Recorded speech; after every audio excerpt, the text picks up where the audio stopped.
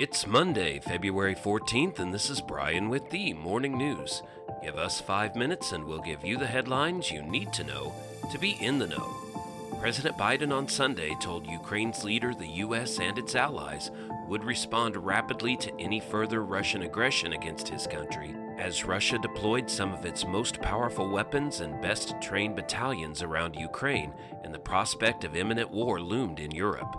A day earlier, Mr. Biden's warning to Russian President Vladimir Putin of swift and severe costs if Russia moves against Ukraine yielded no change in the Russian stance.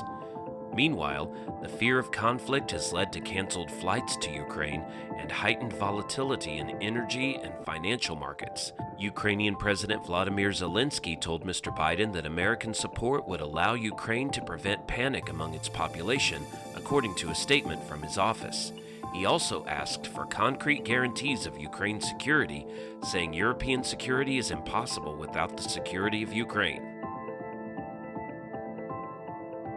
After weekend diplomacy failed between Western leaders and Vladimir Putin, futures for the S&P 500 slid 0.9% in volatile trading this morning. Contracts for the technology-focused NASDAQ 100 and the Dow Jones Industrial Average fell 1.1% and 0.8% respectively.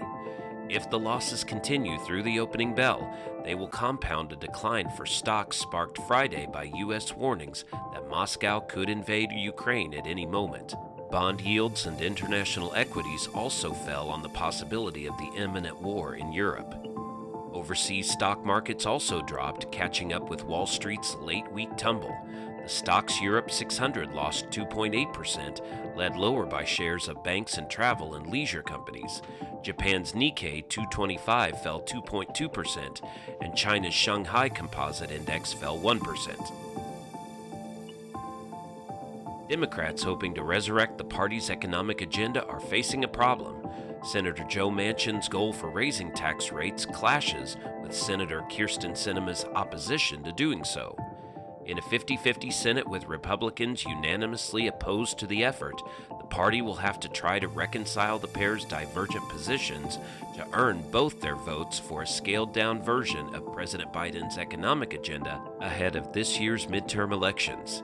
In recent weeks, as Democrats' efforts on the child care, health care, and climate package have remained stalled, Mr. Manchin has repeatedly said the party should focus an updated version of the bill on increasing government revenue.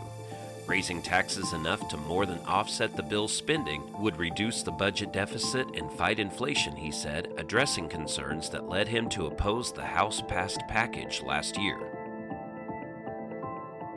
Commercial and passenger traffic resumed Sunday on a bridge connecting Detroit with the Canadian border city of Windsor, Ontario, after protesters shut down the corridor for roughly a week in a fight against COVID-19 restrictions.